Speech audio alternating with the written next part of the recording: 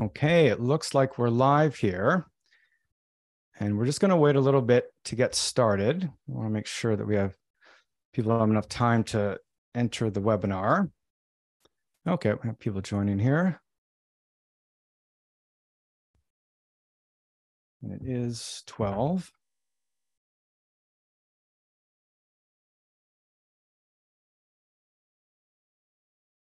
Okay, we have quite a few people already here. So maybe what we can do is we can get started here. Okay, let's actually get started. Okay, well, hello and welcome to Crossing the 49th, a cross-border tax and financial planning podcast. I'm your host, Phil Hogan, and today we have a very special guest, Elizabeth Long. Elizabeth is a leading immigration lawyer in Canada and a partner of Long Mangazi. Today, she's going to present, so she's done a presentation for us, and she's going to go through some ways to come to Canada to work or study, avenues for obtaining permanent residency, tips on sponsoring your spouse, and what to do if your application is denied. So I thought maybe a good idea, Elizabeth, thank you very much for joining us. Great to be here, Phil. Maybe a good place to start, if you could just give the audience just kind of an overview of your kind of journey into immigration law. I think that'd be a nice thing to hear. Sure. So I came to Canada when I was 5 years old. As a temporary visitor, actually. I was supposed to come in here for only a few weeks to visit my father, who was an international student in Vancouver at SFU. And, you know, it ends up, I stayed a few decades afterwards. And now I help many, many people come to Canada as well. Oh, great stuff. Great stuff. So I think what we're going to do today, Elizabeth's going to go through the presentation. And I think it'll be a good idea, as we kind of try to make this as interactive as we can. Big thanks to everybody that sent in questions. We got a lot of questions. Won't be able to get to all the questions today. Elizabeth has those questions.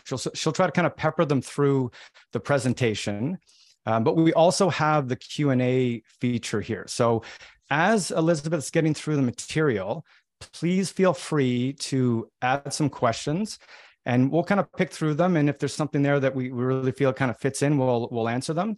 And once again, I'll compile these questions for later if we don't get to all of them for sure. And I'm just going to check here. Okay, yeah.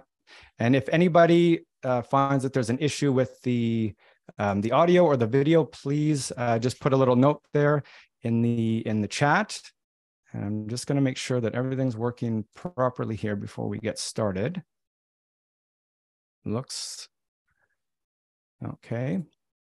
Now, can somebody just so we can test this, can somebody just put a quick little note in the Q&A or the chat just to make sure that this is working properly? Is there somebody there that can just throw something in there for me? Just want to make sure that it's actually working here. Oh, there we go. Okay. Yep, we're getting a lot of. Oh, that's perfect. Okay, good stuff.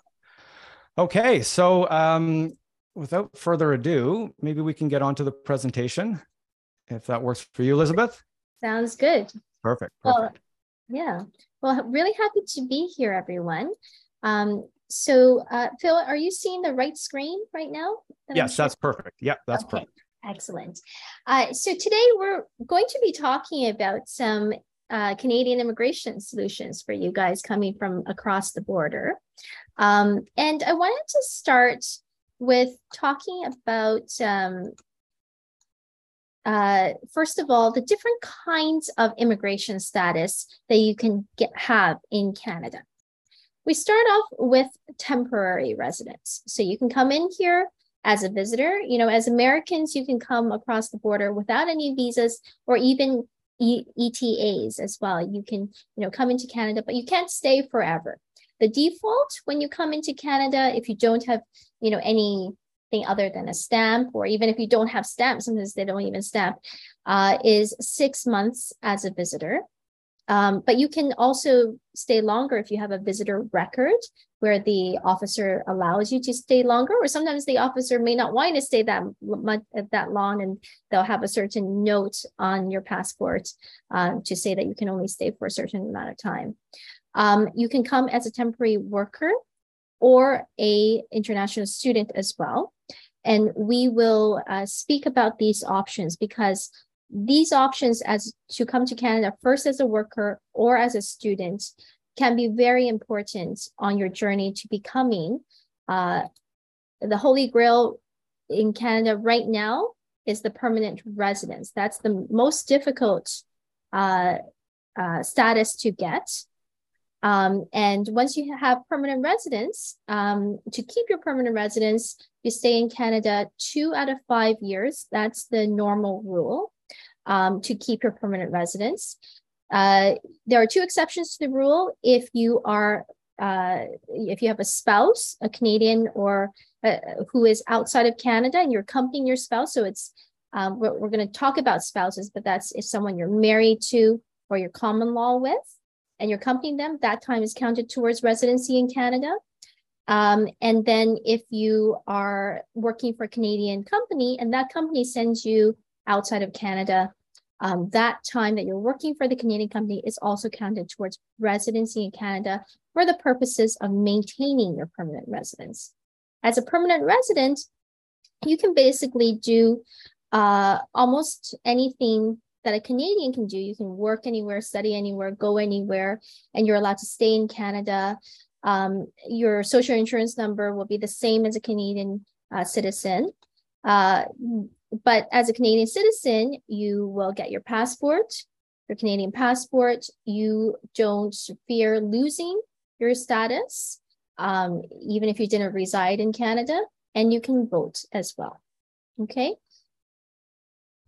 Can I just ask a question about, so the student visa, is there an age restriction on student visas, like a maximum age restriction, or does that matter at all? There isn't any age restrictions for study permits. Okay. For study permits, you have to show that it makes sense for you to study. So let's say you are a mature student, haven't studied for a while, the officer may wonder, why is it that you are applying right now to go to school? And you have to explain that. But if you have an adequate explanation, then the officer is still well and able to issue you a study permit. Oh, great. Oh, okay, thank you. Okay. All right. Okay, so just wanted to have a quick note about citizenship. So you can get citizenship 3 ways. By birth, you're born on Canadian soil. You're naturalized, you've gone through the immigration system, obtained your permanent residence, and applied for your citizenship. Or from your parents who were born or naturalized. So we no longer allow citizenship to be passed throughout the generations without, for example, if your grandparent was born or naturalized in Canada, you no longer can get citizenship through your grandparent if your parent was not born or naturalized in Canada. So it's just one generation that it can be passed down. Okay. Do we have any questions about this one? Not this one, no. And I'm not sure if you want to go through and see if there's anything that's popping up from the Q&As. Okay, I think we had some questions from before where they had sent some questions there. I believe someone had said what the process and time and length of time for minor kids to become citizens. So it doesn't matter if they're minor or not. It's all around the same process. If you are already a citizen, but you need to be recognized, you need to have a Canadian citizenship certificate because you're not born in Canada, maybe it's passed down to you, then you'll have to apply. Before, it was a few months processing time. Now it can be a lot longer to apply. The processing times are posted online. I think the last time I checked, it was well over a year to get your citizenship certificate. The processing times change all of the time. The fastest way to do it is to apply. And, Sure. there's not a lot you can do to speed something up unless there's an emergency. Just submit the application. Is there a way to know how many are actually in the queue at a particular time? Not necessarily for this kind of application. Some of the other applications there are, but not for this one. Oh, okay. You can apply for recognition of the citizenship anytime. So you can do it inside Canada, outside Canada. It's really, it's a recognition. You're not applying for citizenship. It's just to recognize that it's citizenship. Now, if it is that you're not a citizen, or your kids don't qualify to be a citizen per se, then they would have to apply through permanent residence and be naturalized. Okay. All right. So let's talk about spousal sponsorships. Now, in Canada, we have a certain kind of relationship that we recognize to be equal to a married relationship. I think that's a little bit different from the States. When I go to the States, before I was married, I was common law with my partner, and I would say, we're together as a family because we're common law. And the officer in the States would say, we don't recognize common law. In Canada, we recognize common law as, under the immigration law, people who have resided together in a conjugal relationship for at least 1 year. Okay. And so that's very important in both sides of the coin. The first one is you can sponsor each other, that you are together as a family. But also, if you are in a common law relationship, and it doesn't matter, how serious you think your relationship is, you have to state that you are in a common law relationship on your application forms when it asks you for your your marital status. Okay. And so it's the other situation when we're looking at spousal sponsorship is whether or not the sponsor, the Canadian or permanent resident who's sponsoring the person, is residing in Canada. If you're a permanent resident, you have to reside in Canada in order to sponsor your spouse. If you're not a permanent resident, you're a citizen, it is possible to submit the application to sponsor your spouse, even if you're not living in Canada. However, you have to provide evidence that you will be returning to Canada as soon as your spouse gets permanent residence. So the third question is, what do you do when you're waiting for permanent residence? If you were, a lot of times people, you want to move up to Canada right away. The spousal sponsorship can take around a year to process. So what do you do in the meantime, right? If you are applying from inside the country, you can apply for a work permit while waiting for your permanent residence. Now, because of the backlogs, that work permit may take 4 to 6 months to come. If you're applying from outside of the country, so there's two parts, inside and outside, you don't get a work permit, but it's also sometimes it's a little bit faster. Sometimes you can travel back and forth, and there are also appeal rights as well. So it is a question oftentimes that we have to decide with our clients whether or not to apply inside or outside of Canada and what to do in the meantime. Sometimes even if you're applying for the spousal sponsorship, you may be able to get a work permit through an economic category. For example, one of the free trade agreements that we'll be talking about as well. And so that's something, it's part of the entire plan as to what to do while you're waiting for your permanent residence as well. So I've talked about the inland versus overseas. There's a big difference into which category we're applying under as well. Okay. Any questions?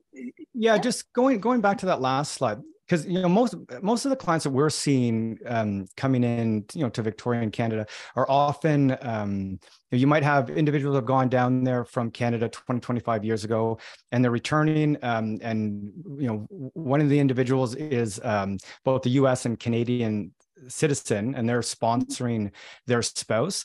And they often know, well ahead of time that they're going to be retiring back to the island or to Canada.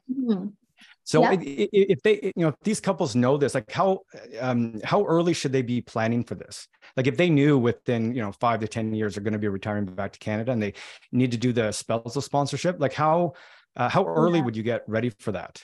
So that's a really good question. A lot of it has to do with residency in Canada. So normally we want to start applying when we know that you're going to be the sponsor, the Canadian or permanent resident is going to be back in Canada in around a year's time. I see. Because, okay. Well, if it's a permanent resident, we can't even do the sponsorship unless they're in Canada. If it's a Canadian citizen, we could apply, but they have to show that they're going to be in Canada as soon as we get the permanent residence. I see. Oh, okay. Yeah. Okay. Someone had asked as well previously if age is a factor for spousal visas. No, age is not a factor. Also, it's not a requirement for someone to be working in Canada in order to sponsor as well, or be earning a certain income in order to sponsor as well. You have to show that you are not on social assistance other than for disability reasons, and that you, when you are sponsoring someone, you are responsible for them for 3 years after they get permanent residence. And that person that you are sponsoring cannot be on social assistance for 3 years as a spouse as well. So you have to show that there is a way for you guys to support yourself financially. Okay. Okay. And someone has said that their husband is disabled, and the husband is blind, and the husband is a Canadian. Can he sponsor? Yes, he can, as long, like I said, as long it's not about even if he is not earning money, he can sponsor. If he's on social assistance because of disability, you're still eligible to sponsor as well, as long as you can show that your family can support yourselves in Canada. Okay. Any other questions, Phil, at this point? Not about that, no, unless there's something that popped up in the Q&A that you think is relevant, but no. Oh, I haven't been monitoring the Q&A. Oh, okay, I'll okay. kind of go through it. Yeah. Okay, all right. Okay, just wanted to quick note about the in Canada versus overseas. So we have two different routes for spousal sponsorship. When we're going the overseas route, you have to do it if your sponsor is Canadian and you're sponsored from outside of Canada. Okay, inland, you can only sponsor when both people are inside Canada. Okay, so if you're a Canadian, you want to sponsor your spouse, you have to show that you intend to return back to Canada. Why is my slide? So, and we talked about if they're PR, you have to live in Canada. The processing time is around 1 year. Sometimes we see a faster processing time in overseas processing compared to in Canada processing. There's also a lot of travel. When you're sponsored inside Canada, you're supposed to be residing inside Canada. Let's say you want to sponsor, but you want to come to Canada, but you don't want to leave your job yet in the States until you get permanent residence. You can stay in Canada. In those cases, the overseas sponsorship is better because, inland, in Canada, you're supposed to be residing in Canada. Okay. when you're looking at in Canada, if you're legally in Canada, you will get a work permit while you're waiting in Canada.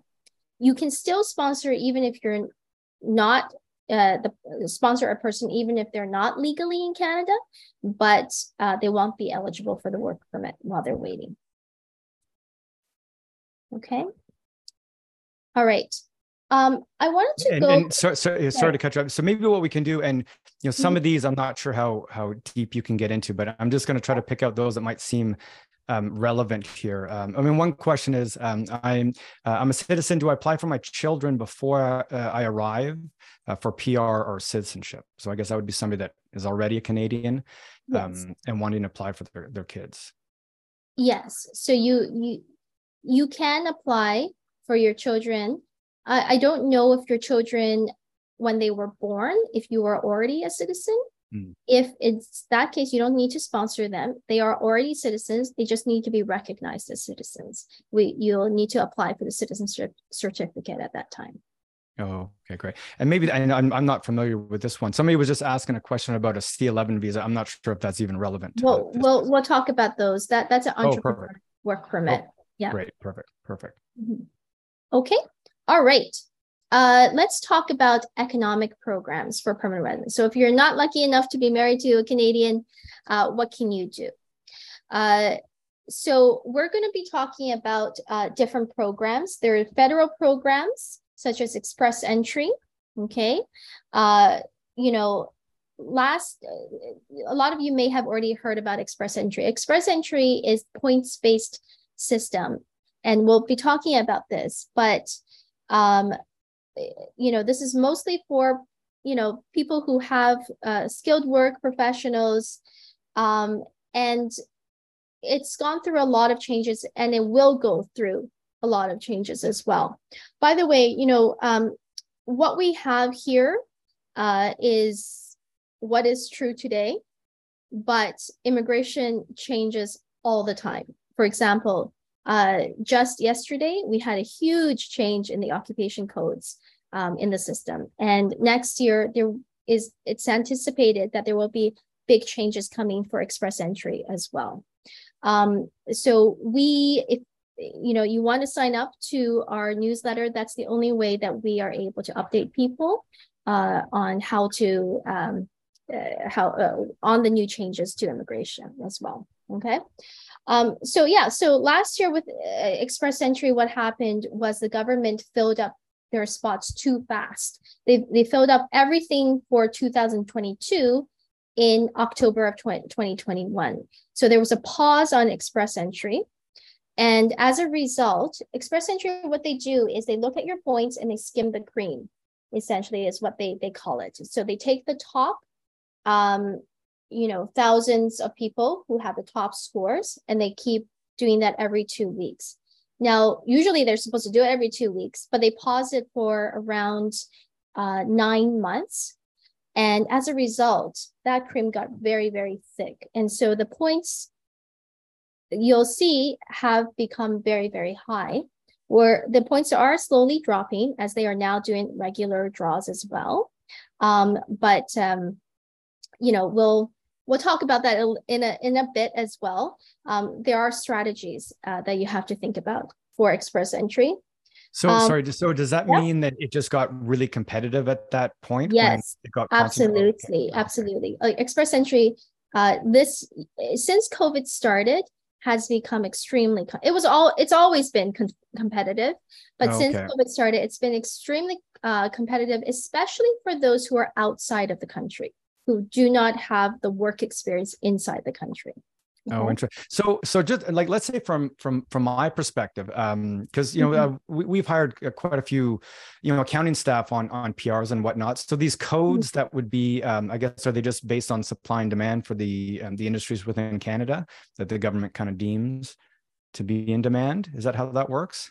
So right now, Express Entry is based on high skilled work experience. Yeah, okay.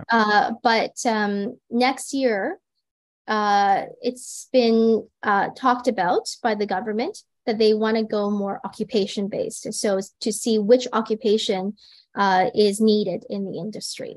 Oh, interesting. Okay. What is the way that they may go. We'll see. Yeah. Okay. I mean, I Okay. guess that makes sense. I mean, just looking from I mean, my wife works in the hospital industry, and just that. So, is that the idea? So, if you like, instead of skill based, you knew you needed nurses or you needed ultrasound technologists, you would just do it like that. That's Is that right. the idea? They Oh, may okay. have draws, for example, to just want people in healthcare industry, or they want people in the occupations in demand industry. I I see. mean, it sounds great to me, though I'm not that supportive of it, because I think a lot of it has to do with lobbying by industries as to what is Oh, needed, who is fair enough. needed. And Yeah. I also think that a lot of jobs are so nuanced that you don't know that they're even out there, but they are very needed by people who actually need them to work. That's a So good point. Yeah. Yeah. Yeah, so for sure. there is good and bad points in terms of this. The government has stated that, well, it's in the legislation that they need to have consultations with stakeholders. I actually testified before Parliament on this particular point because it was something that I raised my concerns about the lobbying and these and so now they actually have to have consultations with stakeholders before they put in these provisions, but it's coming.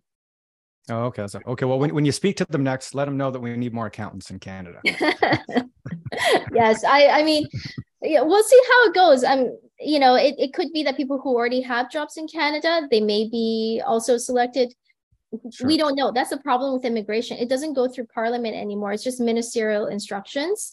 And so very little debate, and they just make changes like that. Okay.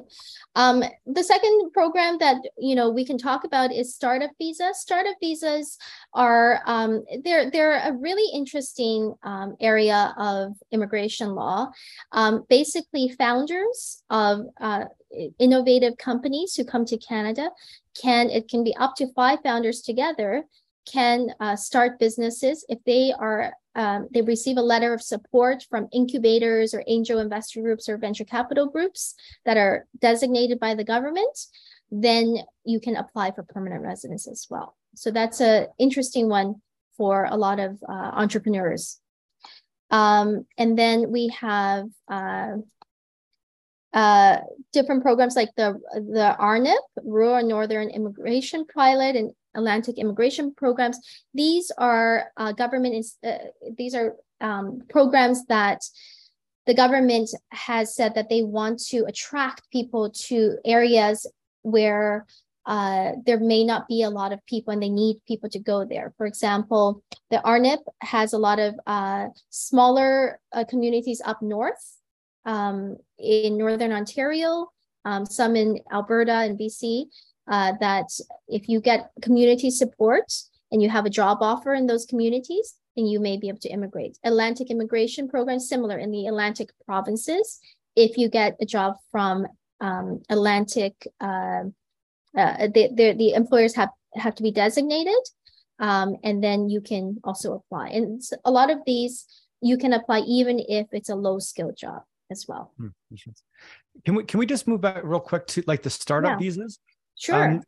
Is there any restriction for individuals coming up knowing that like US-based investors will be investing in these companies, or is there kind of stops in place that if people are coming up and running these companies that they will have Canadian investors? Because that was an issue in the past where a lot of these Canadian startups were funded by US companies or individuals and then got pulled back down to the US.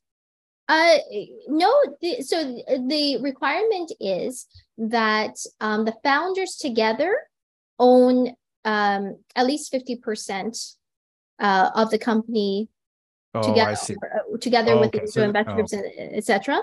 But you can have investors from the US and but they own more than 50. Okay, so that's so the founders who are trying to get permanent residence in Canada have to own most of the company. I see. Okay, that makes sense. Okay, thank you. Thank you.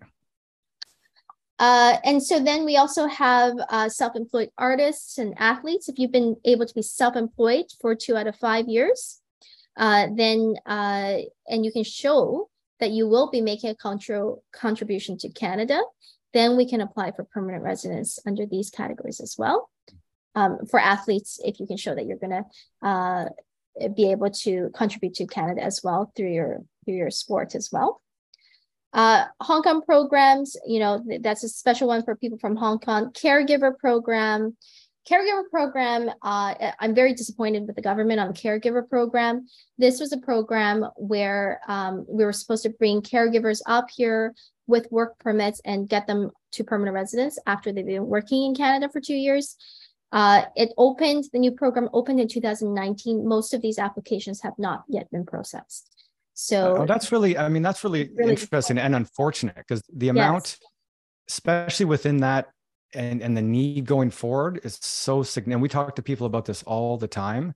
So And was there a reason why that kind of got pushed back? Government backlog. It's just everywhere, this government backlog. But I really think there's something else going on in this program. It can't be that it takes that long to process. And because of this program, you can no longer just apply for a work permit on a regular LMIA route for caregivers anymore. They stopped that as well. So basically, people in Canada, they don't have anyone to take care of their children or the elderly or disabled people. Like, let's put it this way. If you were looking for someone to take care of your baby in 2019, your kid would have been in preschool by now. By the time you can get someone over, they'll probably be in school already. It's really. Okay. And then we also have provincial nominee programs, and I'll be talking a little bit more about what these entail as well. And so we have difference between federal programs. So the federal government is in charge of immigration, and they have their own programs, but the federal government has also given provincial nominee programs to each province, to allow each province to select the people that they want to get permanent residence as well. Okay.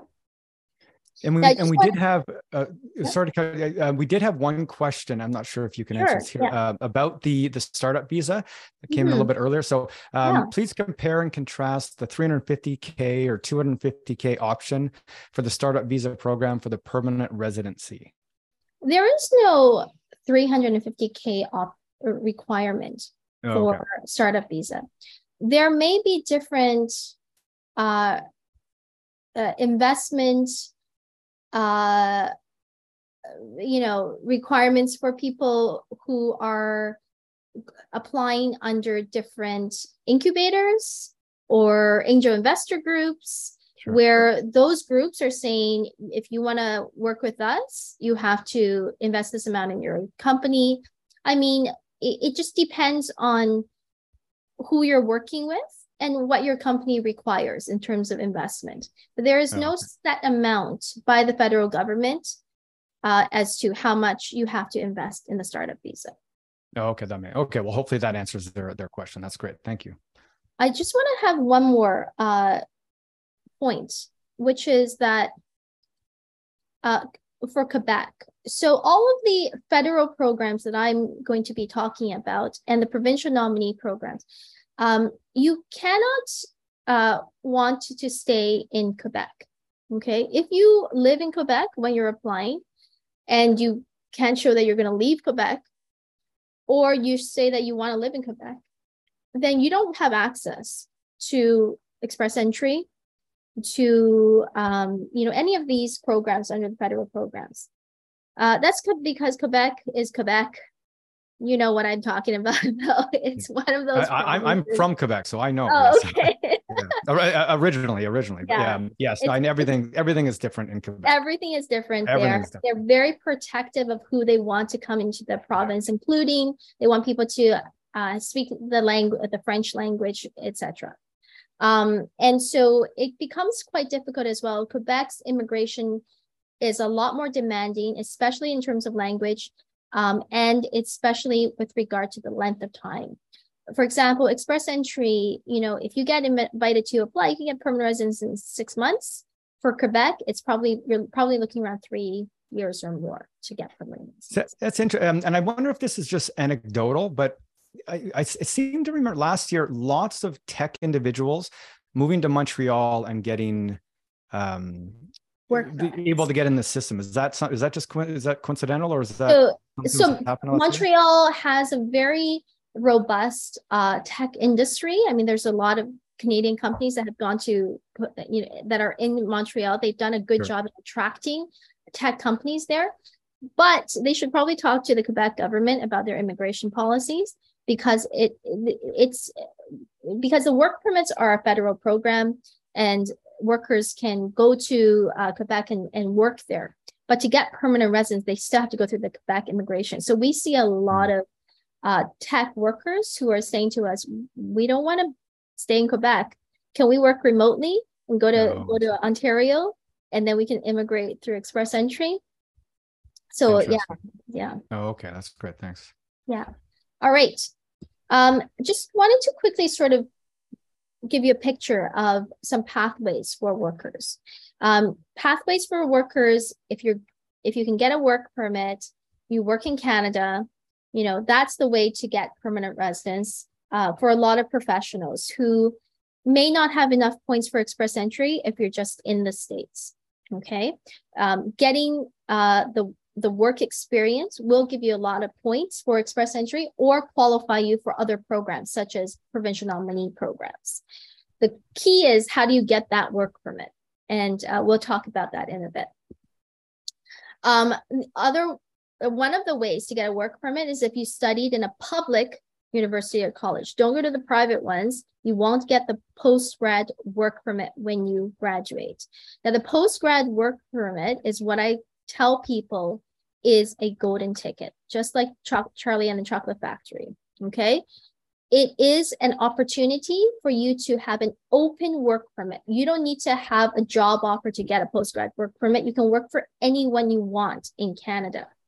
And that is very important, because most of the time when you see these job postings, they will want to know whether or not you have the ability to work for them right away. If you have the legal ability to work for them, and you say, no, I don't, I need you to help me get a work permit, a lot of the employers will be reluctant to do so.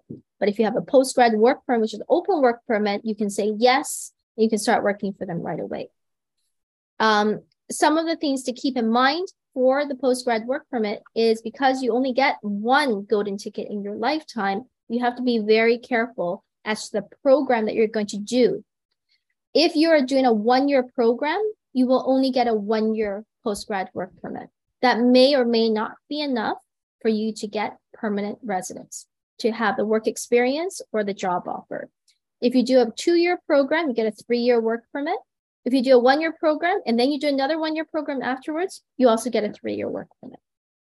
Okay, so it's not that I'm saying, yes or no, whether a 1-year program is enough. We would have to look at your entire circumstance and then make a determination on that. Okay. I think we had a question, Phil, from before. Okay. They were saying, well, they're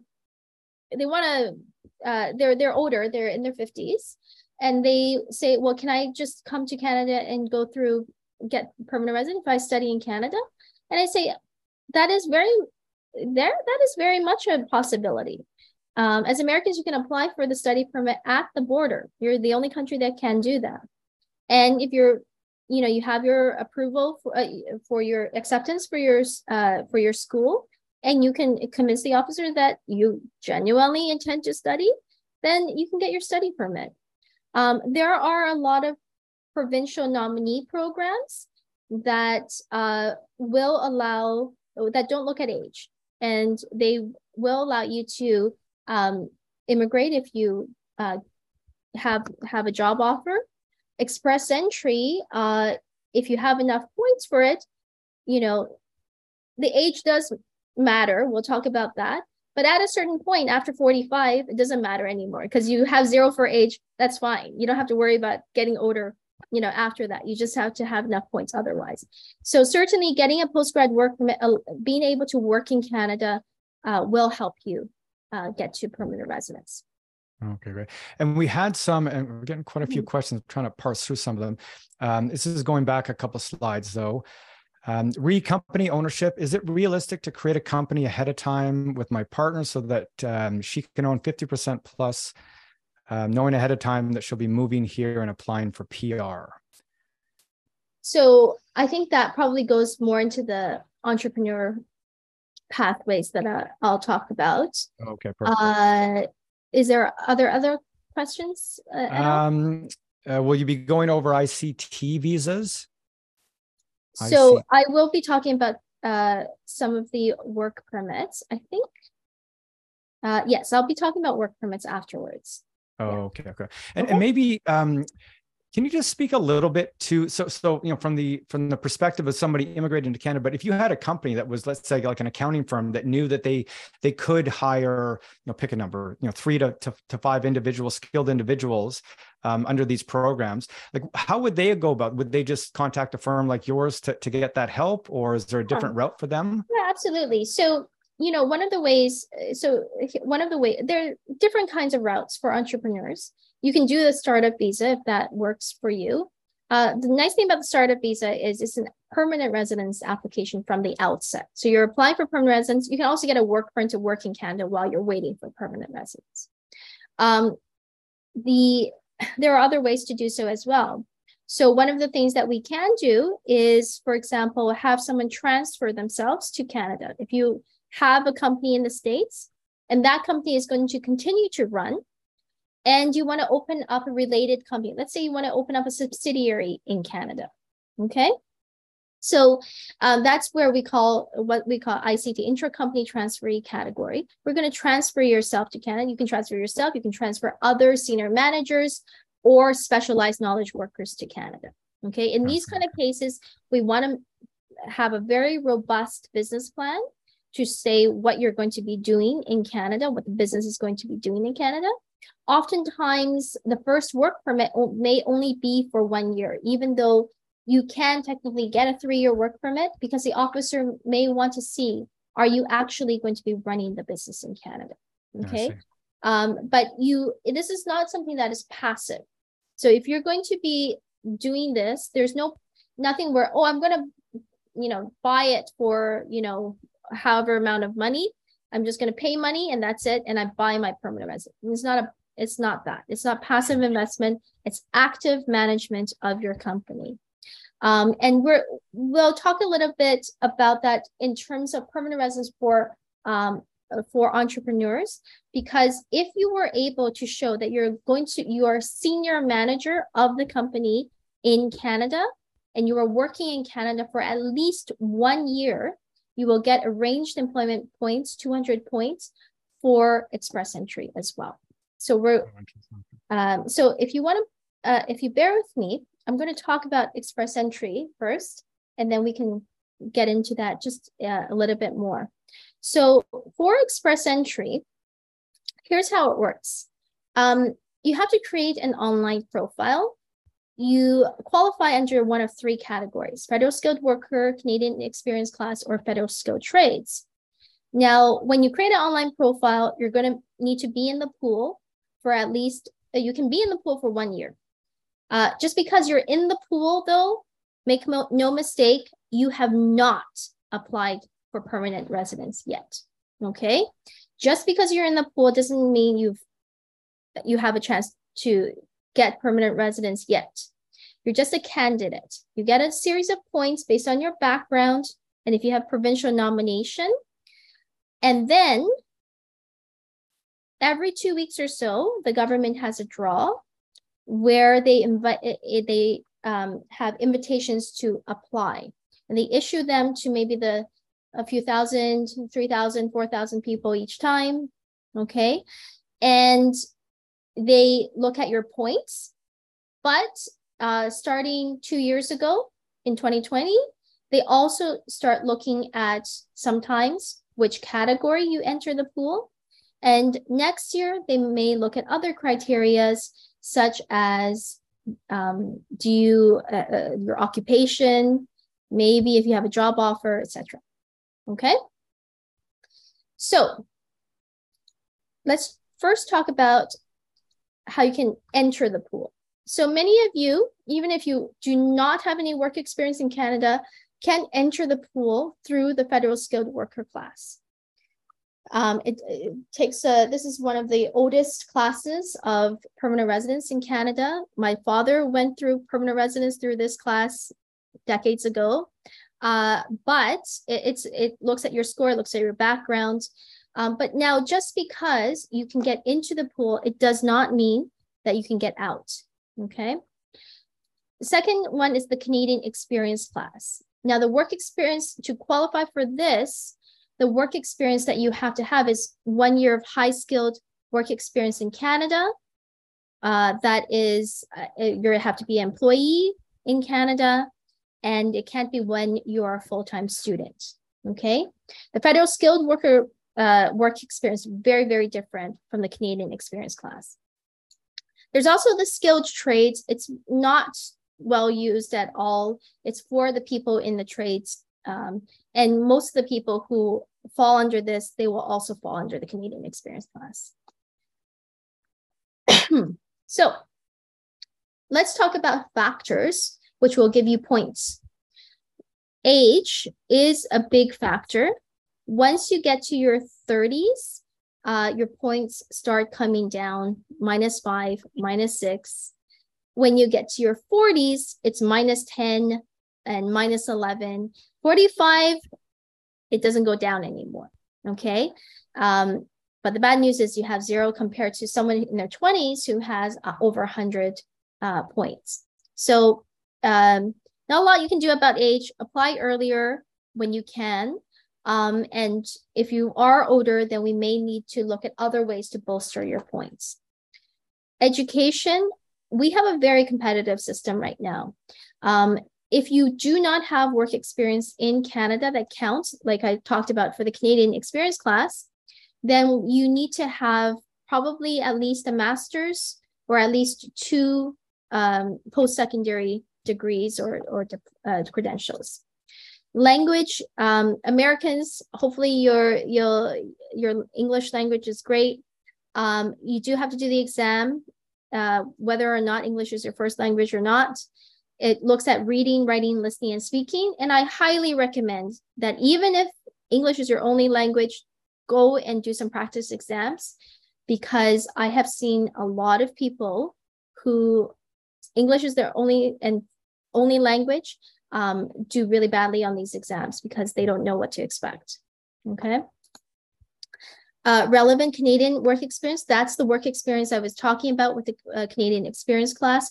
That gives you significant points, which is why, going back to the previous slides I talked about, for the workers and the students, it's important to be able to work in Canada a lot of times to get your points up. Outside of Canada, foreign high-skilled work experience is important. By the way, I talk a lot about high-skilled versus low-skilled. And that's a big differential in Canada with regard to your ability to apply for permanent residence. We just had a new occupation classification code come in, where the government has now had a lot of changes for certain occupations which were previously low skilled to now be high skilled. For example, truck drivers are now high skilled.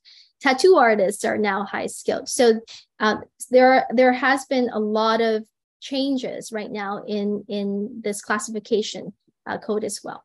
Okay. And is there somewhere where you can actually go and look at this list and see? Yeah. Yes. If you Google NOC codes, okay, you can get it'll show up and you can put your occupations in. And now we're using, prior to yesterday, we were using 2016. Now we are using 2021 system, NOC 2021 system. Spouse can add or take away depending on how super your spouse is. Provincial nominee programs. So it's not every provincial nominee program that will give you points for this. It has to be an express entry linked provincial nominee program. If you get a nomination under express entry linked provincial nominee program, you'll get 600 points for that, okay? Previous study in Canada, you'll get some points. arranged employment. You won't get arranged employment points with open work permits like postgrad work permits, but you will get them with a LMIA, which is a labor market impact assessment. Employers, they would have to show they can't find a Canadian to do the job, or other employer-specific work permits, and we'll talk a little bit more about that.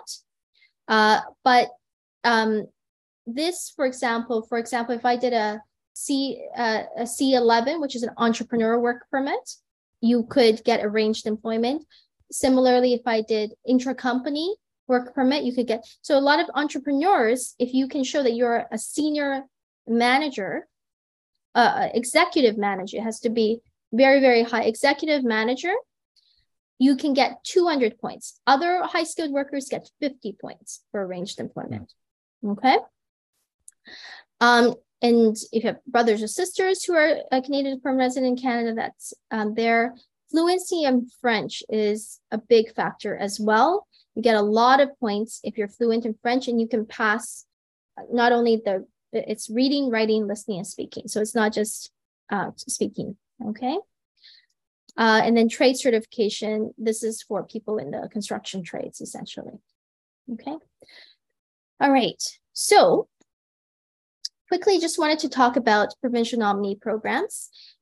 Every province has their own program. I do not have time to go through every province right now, but just know that what happens is the federal government has given the power to the province, each province, to select the people they want to get permanent residence.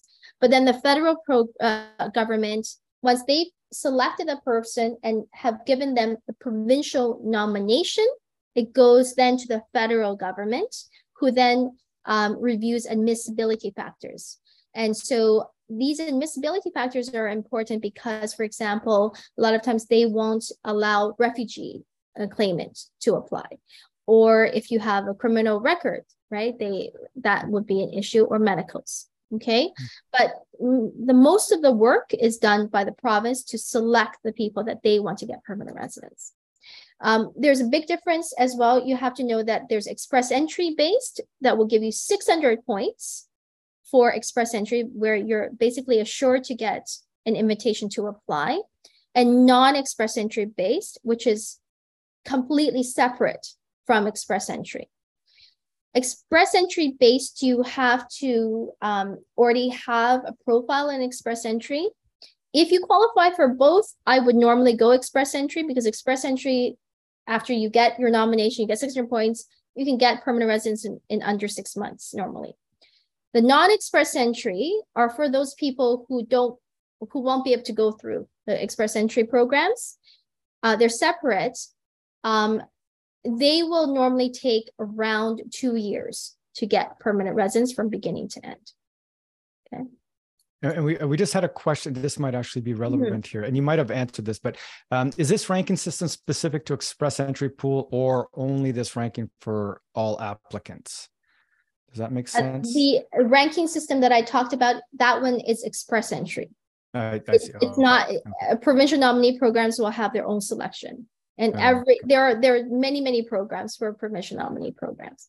But and one of the Go ahead. So, I mean, one of the main things that you have to know about the provincial nominee programs is you have to show that you intend to reside in the province.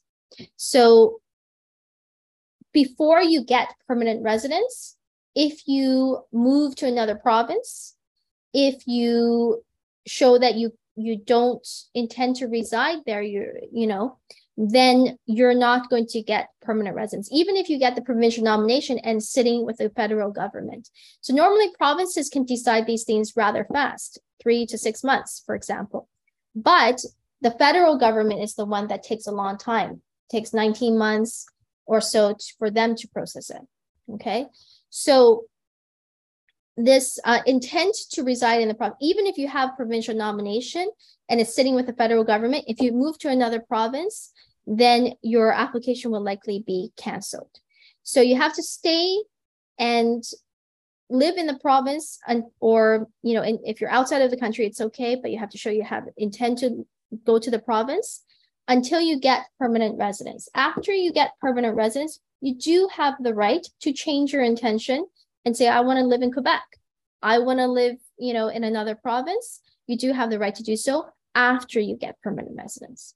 That's interesting. So how does the competition between, because I would imagine that, each one of the provinces is going to try to attract as many, individuals as they can, especially in this environment. So how does that competition play out between the provinces?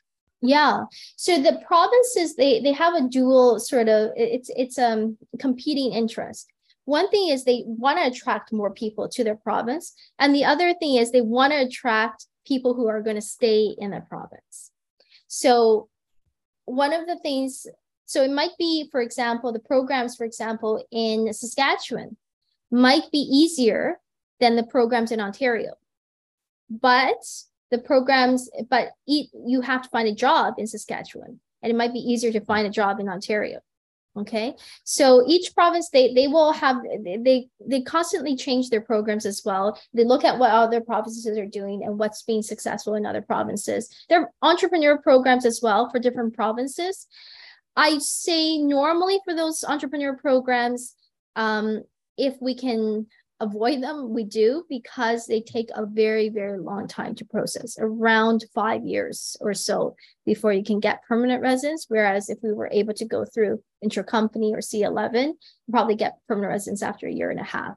So but there are entrepreneur programs in provinces, there are skilled worker programs, there are students.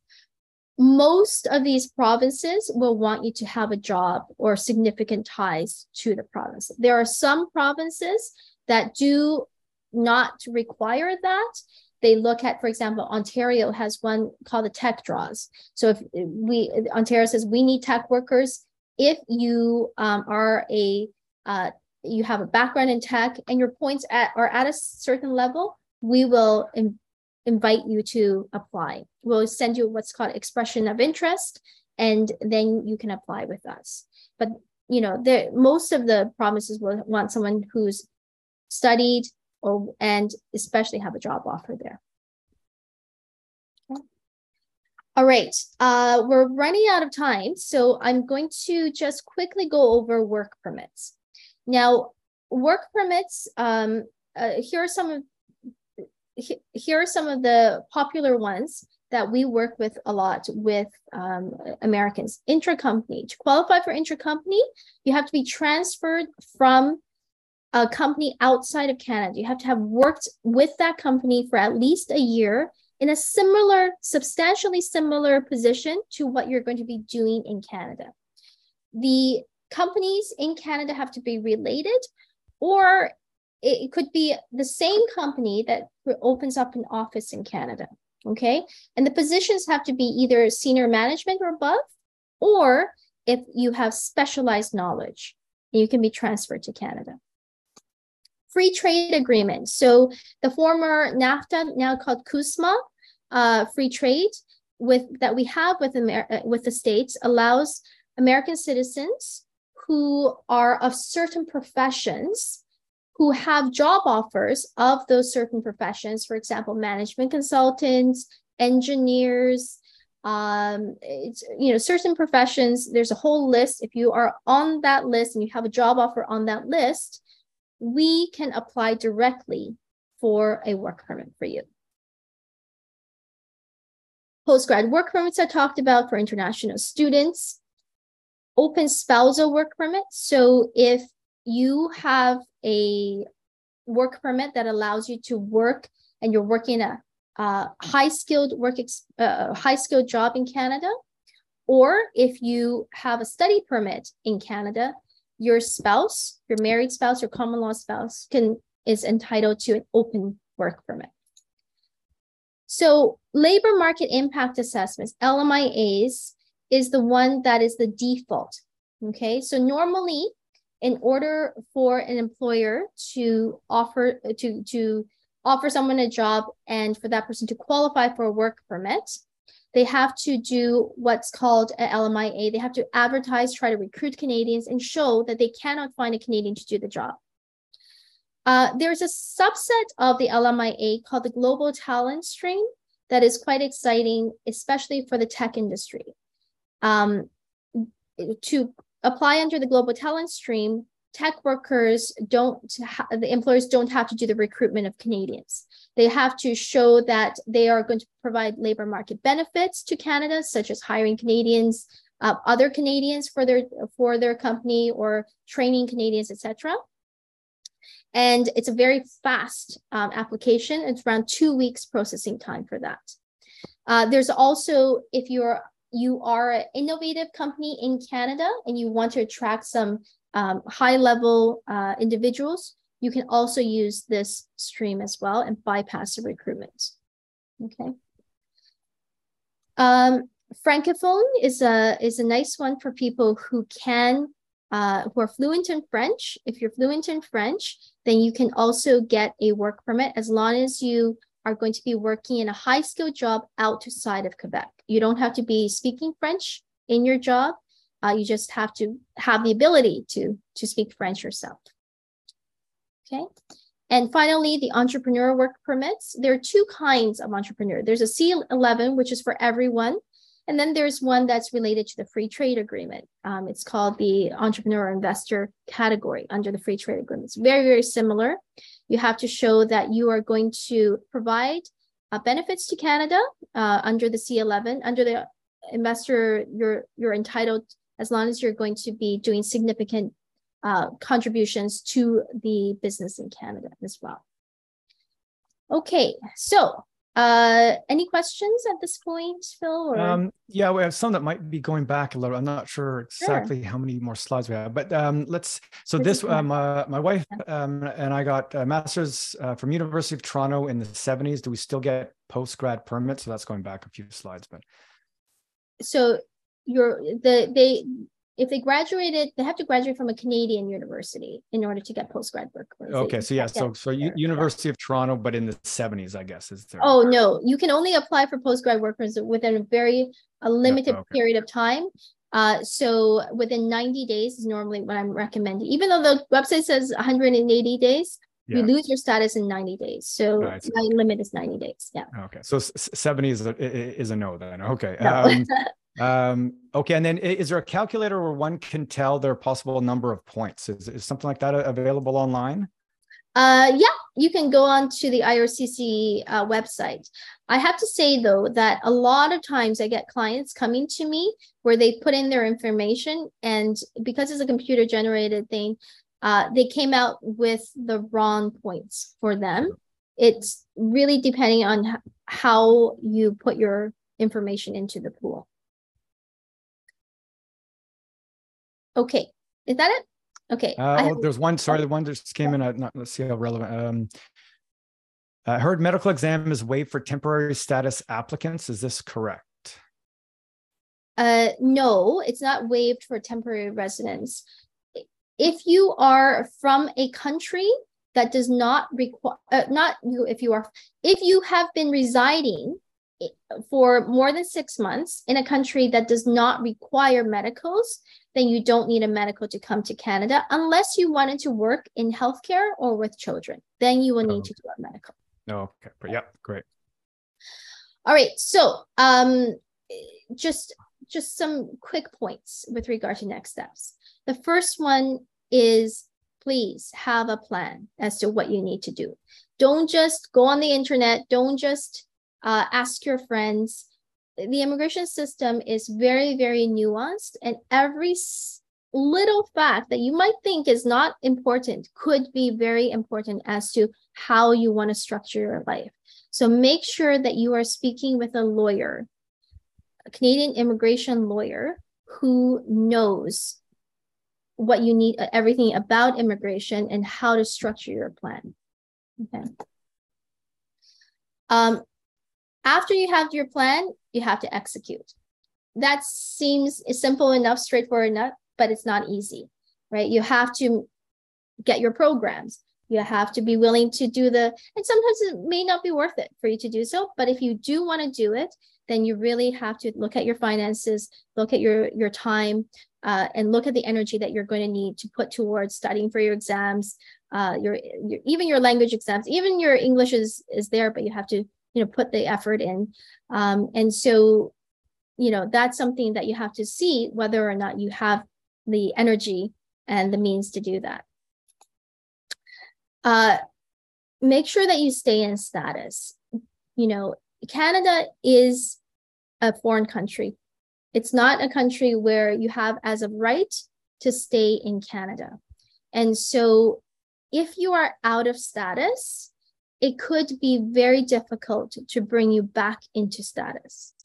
So make sure you stay in status and don't misrepresent. There are so many fraudsters in the immigration system that will say, oh, it's so easy. You just give me some money and I will make it all go away. I will make it all okay. And I will get these documents. You don't even need to know when I'm going to submit. Please do not go down that path. As Americans, you do have some advantages with regard to the system. But if you do misrepresent and you are caught with misrepresenting, you will have a 5-year ban from applying for permanent residence and from entering Canada. And even after that, you have a huge black mark against you. So don't get caught in that trap. If your application is rejected, hopefully you would have worked with the lawyer from the beginning and you won't get to that stage. If your application is rejected, please contact a lawyer right away. There are very strict federal court notice periods. It's 15 days if it's inside Canada, if your decision is made inside Canada, 60 days if it's made outside of Canada. If you go beyond that period, you will not be able to apply for the federal court for judicial review of your decision. Also, if you call the call center, the call center is not someone who's on your side. The call center is on the government side. And every time you call them, these agents, they may give you information or tell you to do something that is not in your best interest. And that may not be correct. They give wrong information all the time, and they're not held accountable to that. You can't say, oh, the call center agent told me to do that. It's not an excuse according to the law, okay? What you do when oftentimes you call the call center and say, this is unfair, this is what happened to me. They'll say, oh, okay, just write into immigration, or, oh, okay, I'll put a note in the system for you. That is considered, if you do that, that is considered a reconsideration. And if you don't do it properly, then you want to go to, and it gets refused, then you want to go to a lawyer. We can't necessarily do another reconsideration. You only get one kick at the can for this, okay? So if it gets rejected, go to a lawyer right away. Don't try to fix it yourself. There are also a lot of timelines involved as well, okay? So you may be out of time after a while to reapply, restore your status, etc. Okay, so that's it. That's all I have for myself today. Do sign up to our newsletter if you can. Go onto our website, www.lmlawgroup.com. And do we have any more questions, Phil? Or are we? Yeah, so we have a couple here that have come in. And what time is it here? Because we have, okay, yeah, we're getting pretty close on time. Yeah. Okay, so how many can a U.S. citizen get permanent residency for being an investor incubator for a founder in a startup visa? I guess you've already covered that. I guess we've already kind of went through that. How many Canadian employees must you hire if you're opening a branch in your American company under the ICT? I'd be transferring myself in as my own to open it. Do you have to have a physical office or can it be a home office? That's a lot of questions. You don't necessarily have to have a physical office per se, but you should have an office and sometimes even a virtual office as well. With regard to how many people you have to hire, it depends on the business plan. It's not a set number. But oftentimes when we're applying for express entry, if we're saying that somebody is the CEO of a company, and we're saying the executive manager, but they have no one to manage, then that could be difficult to explain how they're an executive manager as well. Perfect. Yeah, it doesn't look like we have a lot. We had a big thank you, so that's nice to see. Now, the best place, so the best place for people to reach out to contact you, is it just the email on the screen here? Is that the best place, and the phone number there? Yeah, inquiries@lmlawgroup.com. I think email is easier to do, and we'll have your information as well there. Yeah. Okay. Yeah. And I think I butchered the name of the firm, so it's Mango G. Is Mango G? Mango G. Mango G. Yeah. And it's you can call us as well, 416-548-9101. But usually I like email. I'm an email person. I respond to emails pretty fast, but phones, I don't know. What is it about? I'm right there with you. My voicemail even says that you're going to get a better response by email. Lots of people needing to contact, which is great. So yeah, everybody make sure this last slide here, all the contact info. Is there a way for people to sign up to the newsletter, like on the website, if they visit the website? Yes, go on the website, just scroll down, and it'll be a place where you can click on the button to sign up to the newsletter. I highly recommend the newsletter, just because we don't advertise, because immigration law changes so much. That's the only way we can reach out to people who come to our seminars, because what I tell you today could very well change, next week, next month, definitely by next year. Yeah, that's a good point. Yeah. So I think just like on the tax side, as things change. So yeah, so make sure you sign up to their newsletter, because that's a great way to get info on those changes. And what we'll do here, I'll post. So this will get posted on the podcast and the YouTube channel, so it'll be available for people. And once again, if anybody has, we got through a lot of questions today, and really thank Elizabeth for her time, being very generous with all this info. Oh, it's my pleasure. And if you want, we can also send out these slides to everyone as well. Okay, yeah. So what I can do is in the show notes for the podcast and the video, I'll include all that, and I'll include links to the back slide here for all the contact info. Yeah. So yeah, everybody will have all that info. Yeah. And you know what, Phil? If it's okay with people, I can just sign up everybody who signed into this thing. If you just who signed into the newsletter. Yeah. If you don't like it, just unsubscribe. Click that button, unsubscribe, and but it's maybe easier for people to do that. That's a great idea. That's a great idea. Yeah. Okay. Okay, well, if nobody else has any more questions, another big thank you. This is wonderful. Thank you. That's great to hear. So yeah, this was great. Once again, thank you for jumping on with us and doing that, Elizabeth. That's amazing. And maybe we can do this in the future, something a little bit more specific. This was a really great overview that most of the people on the Facebook page really were asking for. So this is great. Once again, everybody, this will get posted on the Facebook page and the podcast channel, so look out for that.